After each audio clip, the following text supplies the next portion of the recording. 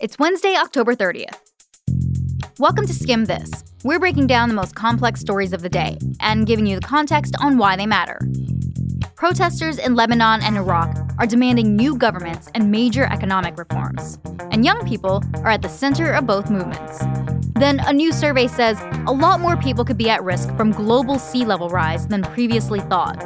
And finally, we'll take to the skies with some eagles that might be about to get their cell phones taken away. We're here to make your evening smarter. Let's skim this.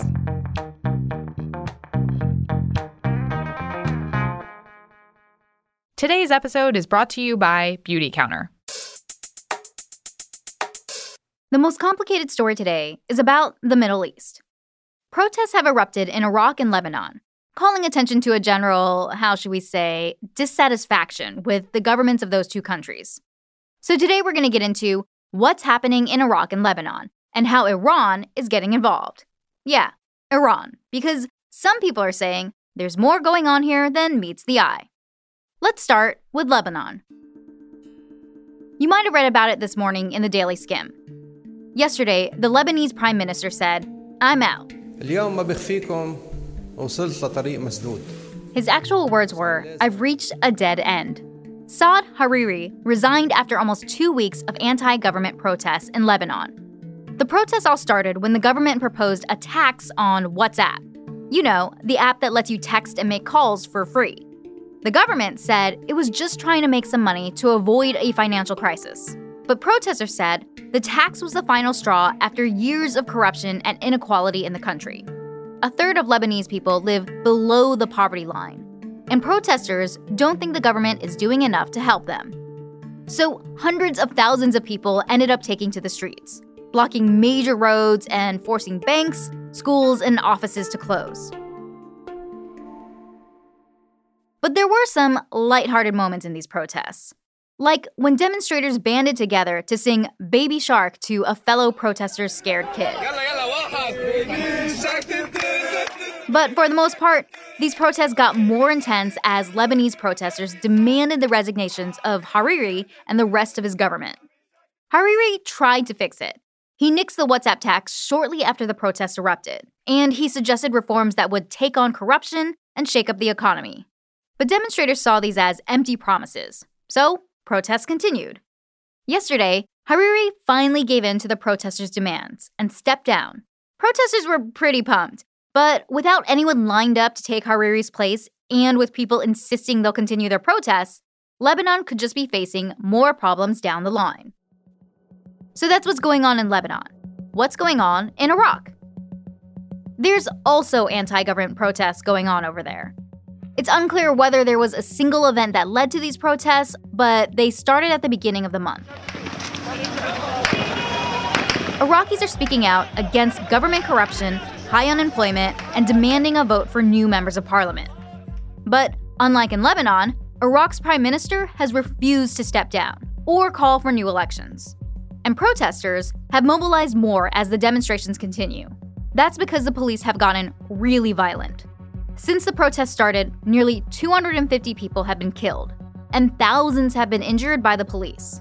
A government investigation found that 70% of those killed were shot in the head or chest. With so much violence and so much frustration over how Iraq's security forces have acted, it's not clear what could actually bring these protests to an end, unless protesters get what they want. Which could be why Iraq's neighbor Iran is getting involved. Iran isn't happy with either of these big protests happening in their neighborhood. Like we said, the protests in both Iraq and Lebanon are against the government. And those governments have a lot of connections that trace back to Iran. So if they're facing problems, then Iran is kind of facing problems too. And Iran's already in a tough spot. Remember, the US has been sanctioning Iran over its nuclear program and Iran's alleged attacks on Saudi Arabia's oil. Here's President Trump announcing new sanctions on Iran last month. These are the highest sanctions ever imposed on a country. We've never done it to this level. Those sanctions have crippled Iran's economy. And now, if the protests in Iraq and Lebanon succeed in pushing Iran's friends out of power, Iran's influence in the region could take a major hit too. It's not clear what Iran might do to protect its interests.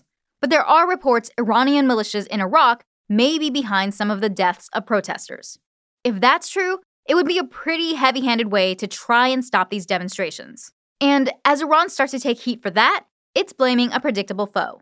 Iran's supreme leader, Ayatollah Khamenei, said today that the U.S. was responsible for encouraging the protests, and that the U.S. and its allies in the region are, quote, making chaos. Which goes to show that even though Iraqi and Lebanese protesters are demanding solutions to local problems, they're making an impact on the whole region, too. So what's the skin? These protests in Iraq and Lebanon are taking place in parts of the world where a lot of bigger battles are going on, like religious conflicts or standoffs like the one between Iran and the US. More and more, analysts see evidence of those big geopolitical battles playing out in both Iraq and Lebanon.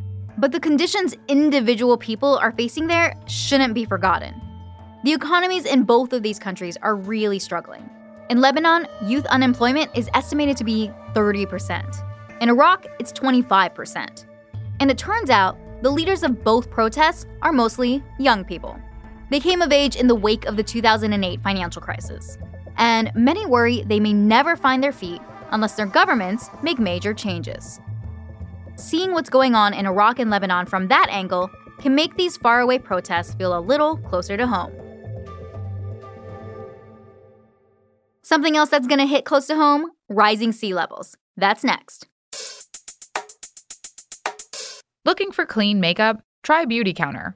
From moisturizers to makeup, cleansers to sunscreen, Beautycounter is at the forefront of using clean ingredients to create products that are effective and really work. Go now to Beautycounter.com and see all the cleaner and safer products you could be using. That's Beautycounter.com. You know what they say. It's always good to double-check your work. Yesterday, a new report came out that says by 2050, sea levels are going to rise and affect more people than originally thought. Like 3 times more people. Before this new research came out, older estimates said that rising sea levels would impact about 80 million people. Now, that number is 300 million people. That's the number of people who will experience severe floods at least once a year. That's a pretty dramatic difference. And it means that major coastal areas could be underwater or nearly disappear. Places like Bangkok in Thailand, Shanghai in China, or Ho Chi Minh City in Vietnam. These are economic centers and homes to millions of people. So, who needs to review their work here? Turns out, there wasn't really a math error at all. Dr. Scott Culp is a senior computational scientist at Climate Central and the lead author of this new report. What really kept us from seeing the complete picture was strangely simple. For most of the world, we really didn't know the exact height of the ground beneath our feet. Previous data from NASA that calculated ground elevations contained big errors, like that the trees or the tops of buildings sometimes got counted instead of the actual land beneath them, which made a lot of land look like it was higher above sea level than it actually was. Now, thanks to some clever AI, Culp's new dataset tries to factor out those trees or buildings for more accurate readings. Unfortunately, that new data is really bad news for people in these low-lying areas. More coastal communities may need to prepare for the worst, meaning we may be hearing phrases like large-scale migration or climate refugees sooner rather than later. But Culp does see some silver linings.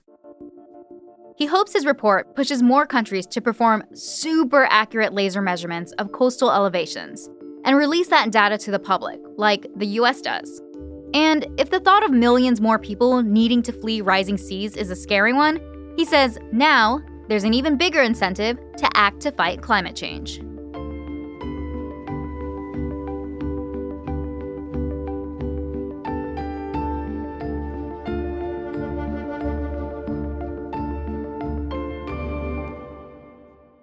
We got some big hump day news today from the Federal Reserve about interest rates.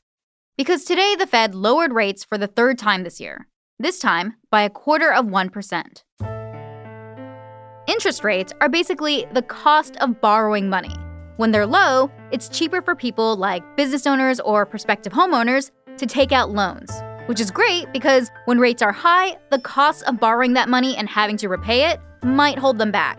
So, not great for them or the economy. But interest rate cuts like the one today can sometimes send mixed messages. If lowering the rate kickstarts more lending and borrowing, it could lead to more spending and job creation. But if the Fed chose to cut rates because it sees something bad coming down the road for the economy, people can get nervous because why would a perfect economy need help in the first place? The Fed usually isn't chatty, but it hinted today that we might not need more rate cuts in the near future. That's a good sign that the US economy might be strong enough to get through ongoing trade wars or bad economic news overseas. If you want to learn more about how interest rate cuts affect your wallet, we've got you covered. Just head on over to theskimm.com/money.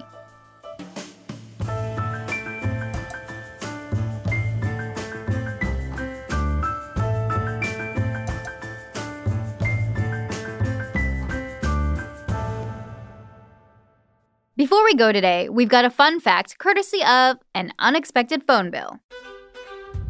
So, there's this team of Russian scientists tracking the migration patterns of some endangered eagles. They do that by equipping the eagles with GPS trackers that send location data via text message. But turns out, some of those eagles love to roam. Literally, they flew off the grid way further than expected. And the scientists were hit with a huge phone bill that blew their entire budget. We're talking 77-cent text messages from Iran instead of the 3-cent messages they planned for. Luckily, the phone company cut the scientists a deal. And now a crowdfunding campaign is collecting money for future flights so the eagles don't get their phones taken away the next time they take to the skies.